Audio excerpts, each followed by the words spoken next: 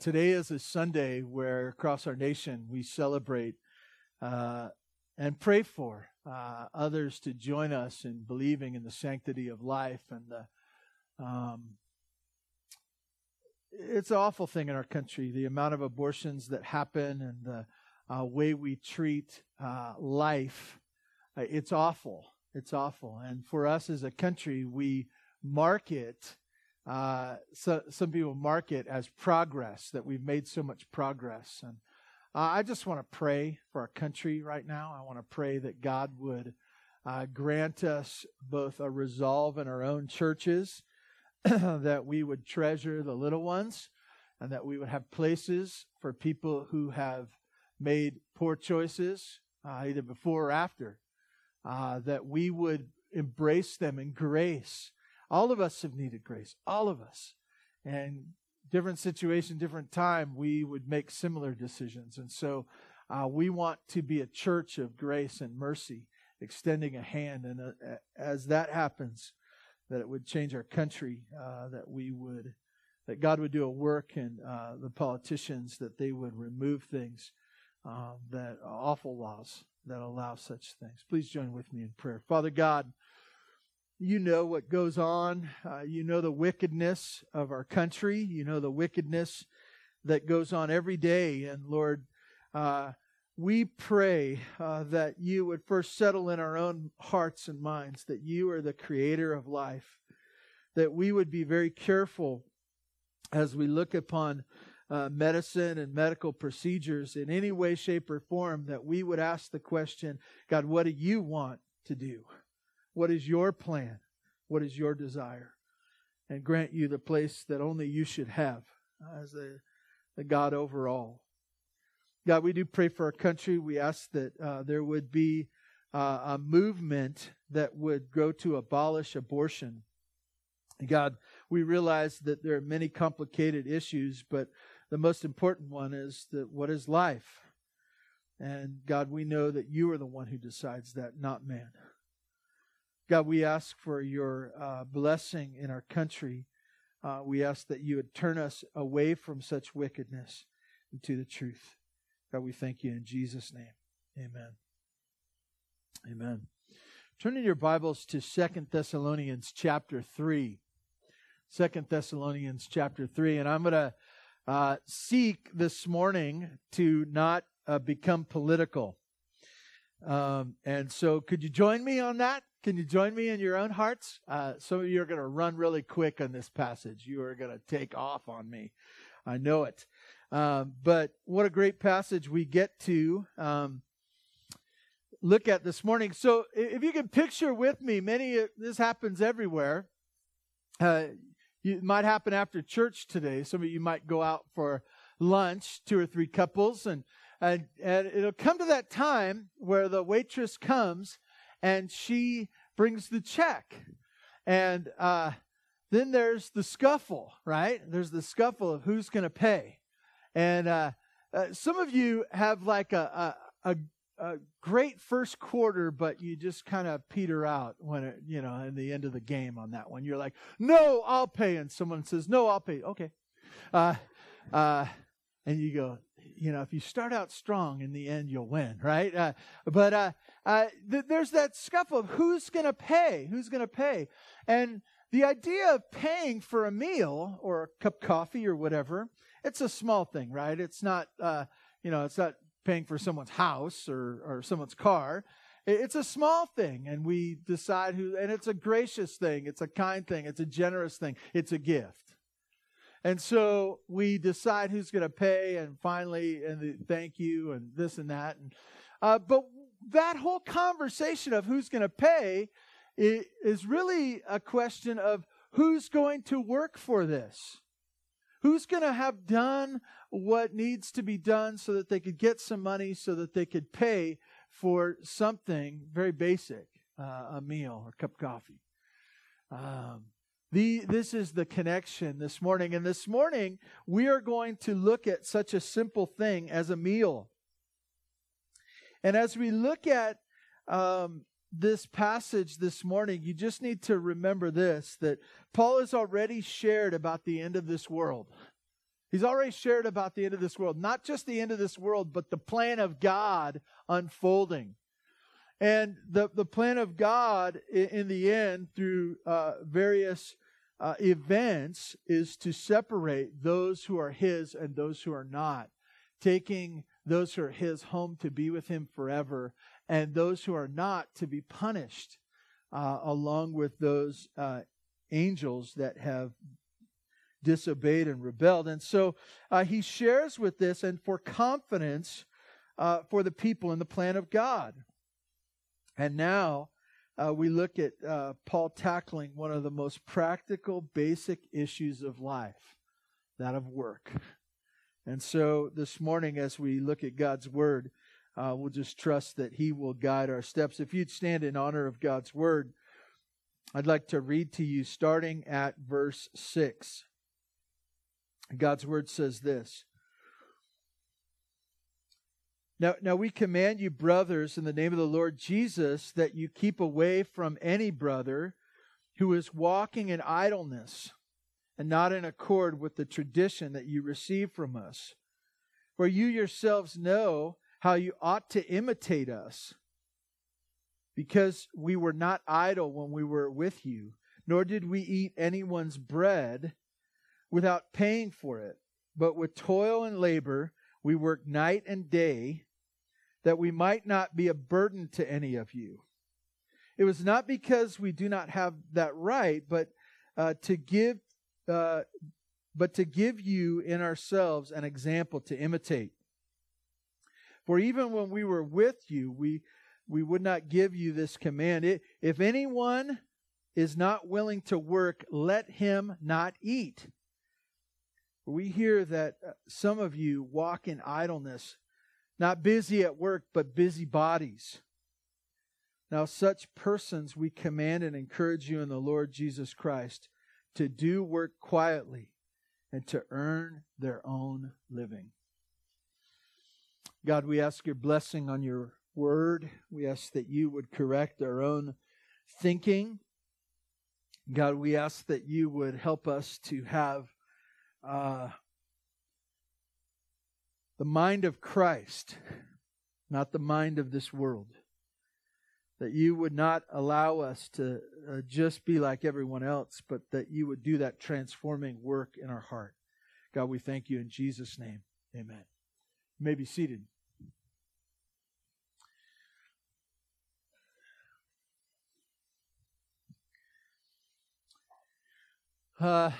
The title of this message could be, it wasn't because I thought of something else earlier in the week when we printed the bulletins, but it could be How to Be and Live as Rich.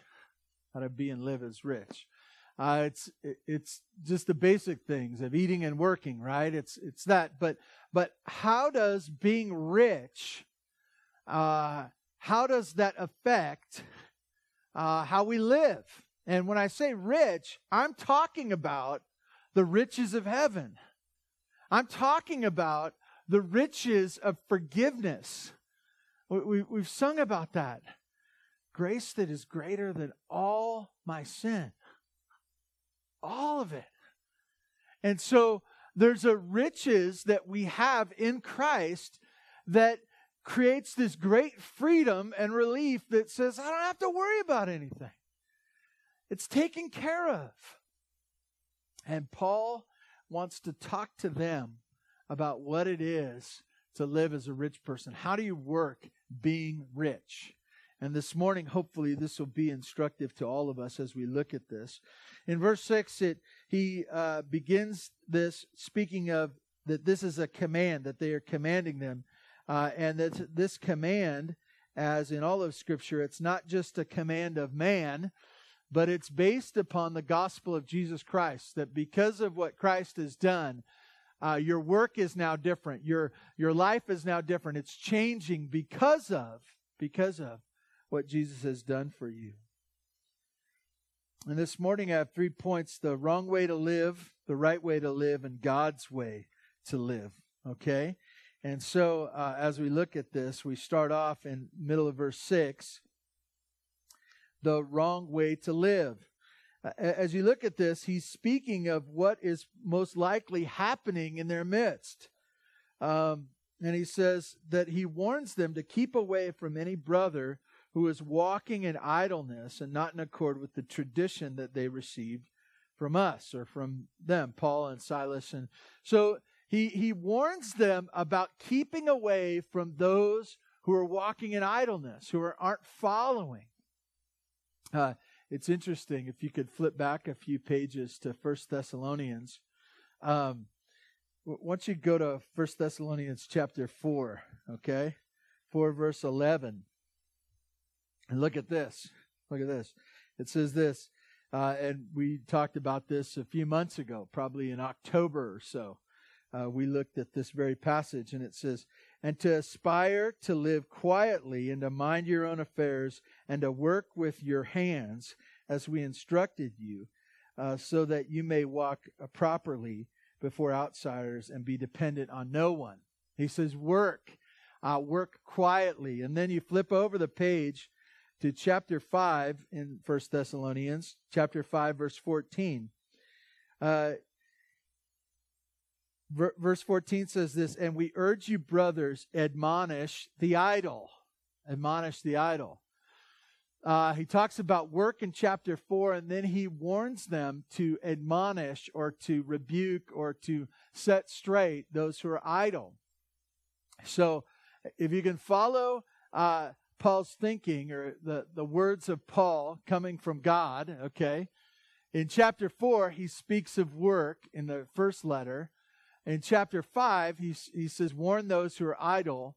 And now we go to the second letter, and he's taking a larger section, and he says, I want to talk about this again. Why do people repeat themselves? Some of you are saying, well, it might be an age thing. But anyways, a lot of times, it's not just an age thing. You get a really good speech, and you just want to say it over and over and over again. The reason you do this with your kids is what? You know, they hate hearing the repetition, right? I kind of do this annoying thing with my kids. They're not here today, so I can talk about this. I'll ask them to do something. I say, hey, can you get that for me? And they're like, yeah, I got it. And then like 15, 20 minutes later, I see that it's not that, and I act like I didn't say it the first time. I say, hey, could you go get that for me? And they're like, yeah, I'm going to do that. No, I'll say it again. I'll act like I never said it. I act like I'm losing my mind, but they're just being like, I want to make the point that, hey, I wouldn't have said this, but you didn't listen the first couple of times. Maybe I didn't say it, maybe it's my fault. Paul comes back to this issue. And in God's Word, I want to tell you this, that as we see this repetition, we can assume that this was a problem in Thessalonica. And what the problem is, it's a problem of work or of eating, okay? And I look at those things, and two of the most basic things of life. And if you can picture that city of Thessalonica, before the gospel came in, you know what I bet you they did before the gospel came to that city, to those people that they've been changed? I bet you they ate food, and I bet you they worked. I bet you they had jobs, and they went about those things, those very basic things. And now Paul is redirecting them. He's saying, look, I want to talk to you about how this even changes the way you eat and work. And I want to come back to this because I don't think you got it the first time. And so in 2 Thessalonians chapter 3, we see this idea of working and idleness, okay? In verse 6, he calls them to keep away from any brother who is walking in idleness and not in accord with the tradition they received from there. First of all, I want you to get this. That's that word walking, right? That's that word walking. If you're looking for another word to insert there to help you understand what it means, living. But I love the picture that Paul uses, and he uses it over and over again in the New Testament, of walking. It's that idea of making the progress of life. It's the idea of following the plan of God, the road, if you will. He's picturing them walking, doing this very simple thing. He says, this is a course of one's life. It's interesting. We need to stay on the path, right?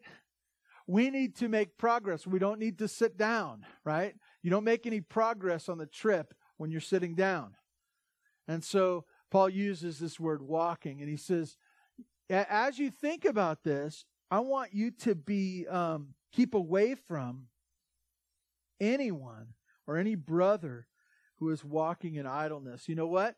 The reason he uses this word brother, which implies this, that even a believer, he's not worried about the unbeliever. The unbelievers are going to have to do this eating and working thing on their own. They're going to have to figure it out, okay? They don't have the benefit of being free in Christ. They don't have that. But he's saying there might be even brothers in your midst that are struggling with this sin. And he says, I want you to know this, that be careful the way you treat them. And there's a specific thing that he wants them to do. As we look at this, we realize that he expands on what he had taught in 1 Thessalonians, and now he's more direct. He's more direct in what he wants them to do. He says, first of all, brothers who are walking in idleness. That word idleness is the idea of getting out of ranks. It's a military picture. It's the idea of marching, if you will. And it's the idea of you're all marching in one direction as the church, that everyone's in their place and they're going along. They're not accomplishing grand things, but they're making progress together. And yet there's one or a handful or someone who in idleness has broken ranks, who is not in step with the others. And the picture here is that he is one that is out of ranks, but not just out of ranks, neglecting their own labors, neglecting their own role. You can imagine the riches that are found, and some of you have just found these recently, the riches found in the body of Christ. What a great picture. Some of the words of the New Testament, are words like household, brought into the household of faith. Some even greater terms that some of you know well, adoption. Adoption as sons. And not just as sons, but heirs. And you hear these words and you realize the riches that are found in Christ. You realize that you've been brought into this incredible thing of riches. And so, sometimes riches cause us to say, oh, I don't have to do anything. Somebody else will get it. I don't have to be in my spot. I don't have to be working with the team. Somebody else will get that. I think it's interesting that we do that, and they talk about this in sociology and political science as well. The larger the group, the less people feel compelled to participate. They hear something or they see something, and maybe even around here, you look and you say, well, somebody should take care of that. Somebody should take care of that. I do this at the house all the time. I look at our house and I go, somebody should fix that. Isn't there somebody around here that can fix that? Shouldn't there be like some handyman or like somebody who can fix something? Oh yeah, that's supposed to be me. You realize that the larger the group, you can say, oh, somebody else will get it. And so now these ones have come into this family where we share, where we live for others. And their response to that is idleness. In secular writings, this word was used of an apprentice that failed to show up for work. Failed to show up for work. They had a spot, they had a duty, they had a role. They failed to show up for work. It's the idea of not just being late or doing this once, but it's the persistent practice. It's the character of their life. It's the thing that they do. They're always not showing up. They're showing themselves more than not to be sitting down. They're showing themselves as we look at their lines and their places. We look for them. There's missing whole most of the time. It's a persistent practice. They were the ones being this. They were the ones doing this. This is what marked them. And what he shares with them is this. He says, keep away from them. And really, the idea of keeping away is a picture of church discipline, of saying, hey, if you're going to live like this, you are outside of the fellowship. You don't get the benefits of being inside. And that's twofold, isn't it?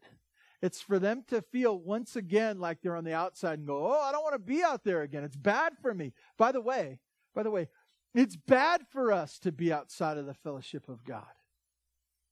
Think about that. Sometimes we think of it the other way around. You say, I'm going to grace them with my presence this morning at Bear Valley Church. They're going to be real happy I showed up. I want to tell you, this is very important. It's important for me to be with you. It's important for us to bump into each other. It's important for us to care for one another. This is safety for us right here. I want to tell you out there, good luck to you. Good luck to you. It's once again acting as you have no family when you do. And so for us as believers, the place for us to be is in fellowship with one another. But he says this, if you walk in idleness, leave them out there. Leave them out there. Why? Because it's good for them and it's dangerous for us. By the way, what are they doing in idleness? And we'll kind of get to this towards the end of our message this morning. But if you look down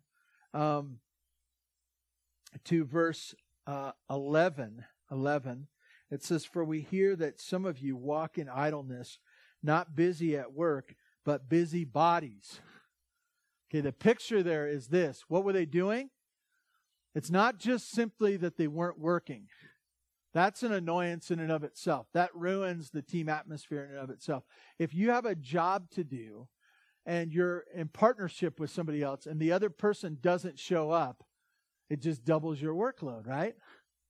But the picture here is not just simply that they didn't show up for work, but they didn't work, but they were busybodies. That they were drawing others away and stirring up trouble. Like, have you ever been around people where you're trying to get something done, but they're chattering? They're chattering and they're not working. And it's hard to get work done when they're there because they want you to sit down. They want to draw you away. And that was the picture here in the work of God. This idleness wasn't just simply idleness, but it wasn't that they were busy at work, but they were busy bodies. They were ones who were chattering about things that weren't their own. They were distracting to the accomplishments of God. He says, keep away. It's a picture of withholding fellowship, to separate yourself. I want to be careful. I want to be that careful, but not that careful, okay, by the way. How does Facebook fit into this? Think about it. What are you doing? How is this a benefit? What are you accomplishing? Well, are you engaging in conversation? Are you helping people do their work? Are you helping people stay focused on what God's called them to do? Think about these things. Very important. I realized that, they weren't concerned about Facebook in the church at Thessalonica. But it did say the word busybodies in the passage, didn't it? And so I want to just encourage you, think that through. How does a Christian, how do God's people, how do the redeemed, the ones who have been drawn out, how does this fit in to working and eating and Facebooking, okay? Maybe that would be a good title, eating, working, Facebooking. Okay, anyways, so there's a wrong way to live. The wrong way to live in idleness. And idleness is God's people. the idea of falling out of your position, of forgetting to do your work, of drawing others away. Wrong way. The right way, you come to verse 7. For you yourselves know how you ought to imitate us. And Paul says this idea of imitate. It's the idea that they came with a picture of what it is to be a Christian worker. And they came with the purpose knowing that they'd never seen it before. They'd never seen it before. That these missionaries came, and as they shared the gospel, they accepted the gospel, and they didn't have a picture of what a Christian man or a Christian woman is supposed to look like. And so Paul says, let me give you a picture of it. Let me show you how this goes. They were not idle when they were with them. Weren't ones that failed in their duties. In fact, it says this in verse 8, nor did we eat anyone's bread without paying for it. But with toil and labor we worked night and day. So this is a picture of the missionaries that came into Thessalonica. They said this. They said, when you sat down for a meal and the check came, they said, we'll pay for ours. We'll pay for ours. Sometimes as a pastor or a missionary, there's this funny thing about that, right? You just kind of sit there and you go, well, I'm a poor pastor. I eat a lot, but I'm a poor pastor, or the missionary.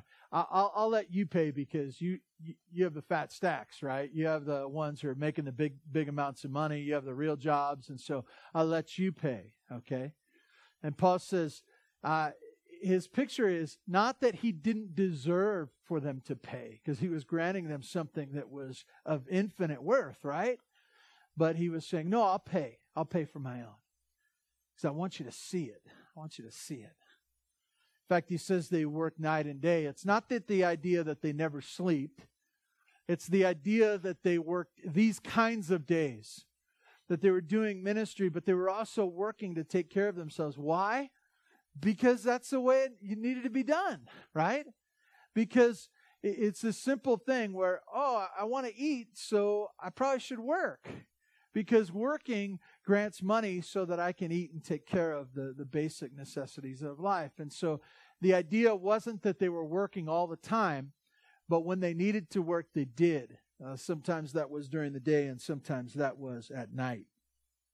Why? For their food. In fact, they toil and labor. The idea of toil and labor, Paul uses this term over and over again in his writings, but the idea is working to the point of exhaustion.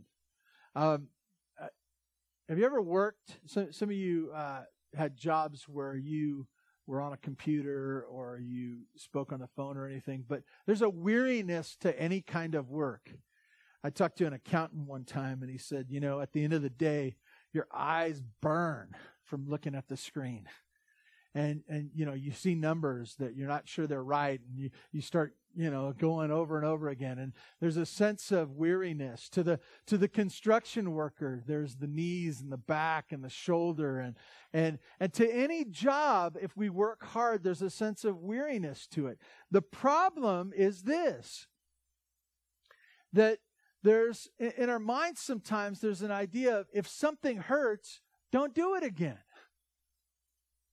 Some of you are saying, well, if I did that, I wouldn't get out of bed, right? Just getting out of bed hurts.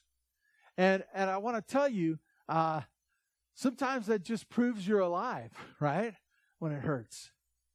And there's this idea that God wants you to take another step and do what you can. And so the idea of quitting when something hurts is the picture of, no, toil and labor. This is what this life is about.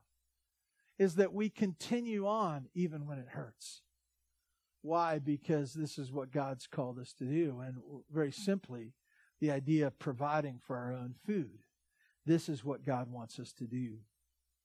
This is the Christian picture of what it means to know Christ when it comes to our work. There was rights of a church planter that they should have been able to ask for food, but because Paul desired to show them what a Christian man was, they did it differently. If you look down at verse 9, it was not because we do not have the right to, but to give you in ourselves an example to imitate. For even when we were with you, we would give you this command: if anyone is not willing to work, let him not eat.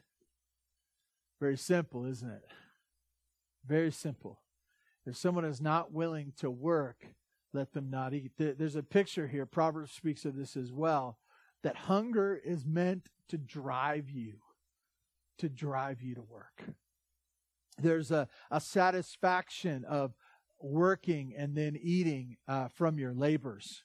There's a sense of a satisfaction of a paycheck, even if it's small, to know that you worked for this, and this is God's intention for you. Be careful here. Sometimes this is where we get into politics and other things. This is inside the church. This isn't about Rome, right? This isn't about Washington and Obamacare and tax cuts and, entitlements. This isn't about all those things. It's about life in the church. And the picture of life in the church is that we've been changed by Christ. And how does that change the way we work and the way we eat? Okay? And so as we look around, and really, I'd say it this way, as we raise our kids,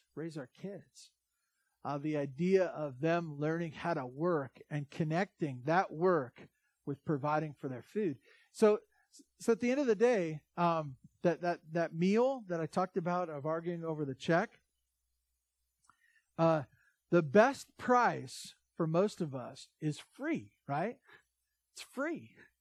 I didn't have to pay anything. It was free. It was free. Like this is a free meal. And someone said there's no such thing as a free meal. There isn't. Somebody pays for it. Somebody pays for it. And for the Christian, it should bother them where that food came from. It should cause them to say, who has paid for this? Who has paid for this? And shouldn't I pay for this because I'm the one eating it?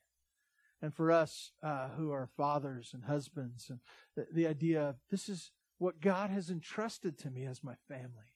And so this is what I need to take care of. He imitated this. He showed them and just gave them. If they're not willing to work, they're not ready to eat either. And I want to tell you that we as a church here, we love to give generously, to give kindly, to help people out who are in need. But we will not support people. We will not support people long term. Because this is not God's intention for the Christian. The intention for the Christian is that they would work so that they might eat. So that's a right way to live. And then it comes to verse 11, God's way to live. And really God's way to correct this if you've got it wrong. Verse 11 says this, for we hear that some among you walk in idleness. And not busy at work, but busy bodies. Do you see all those funny words, connections there?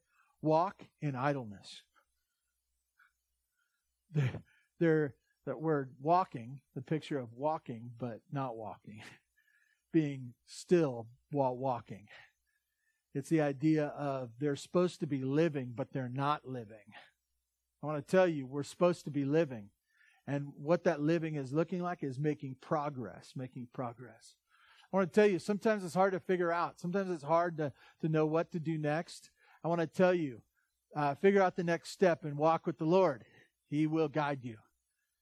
He lovingly provides for us. This isn't without the Lord. This is with the Lord that He provides. He also says, you're not busy at work, but what are you busy at? Being a busybody. You're being busy at being a busybody. You're making a lot of smoke, but there's no fire. There's a lot of dust, but at the end of the day, there's no work to be done afterwards, right? There's no progress. And what you want to do is, as you go to work, as you do things, you want to make progress as God has intended. Even though you're rich, even though you have a place in the family of God, even though you have riches in heaven that nothing on this earth can compare to, He wants us to be busy at work, not as busybodies. And then in verse 12, this is the cure. Now such persons we command and encourage you in the Lord Jesus Christ to do their work quietly and to earn their own living. To do their work quietly and to earn their own living. Let's talk about quiet first, okay? We don't do anything quiet anymore. Do anything quiet. In fact, could you get a shot of me preaching right now? Can you get a shot so everyone knows how hard I worked?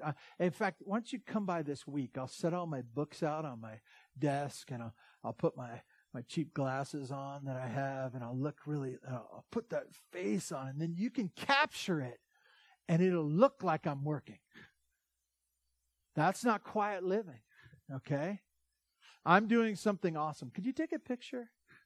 Could you take a picture so everyone will know how awesome I am? Maybe I should go call some people and tell people how much I've worked this week and just let them know, Maybe they don't know, and so if they don't know, I should tell them so that they can know how hard quiet living.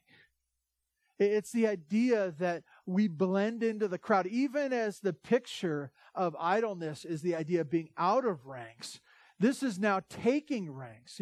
What's interesting, I went to a graduation of down at the Marine boot camp down in San Diego, and there was a particular young man that I knew. He was from a previous church, and we were going down there, and they started marching in, and you know what?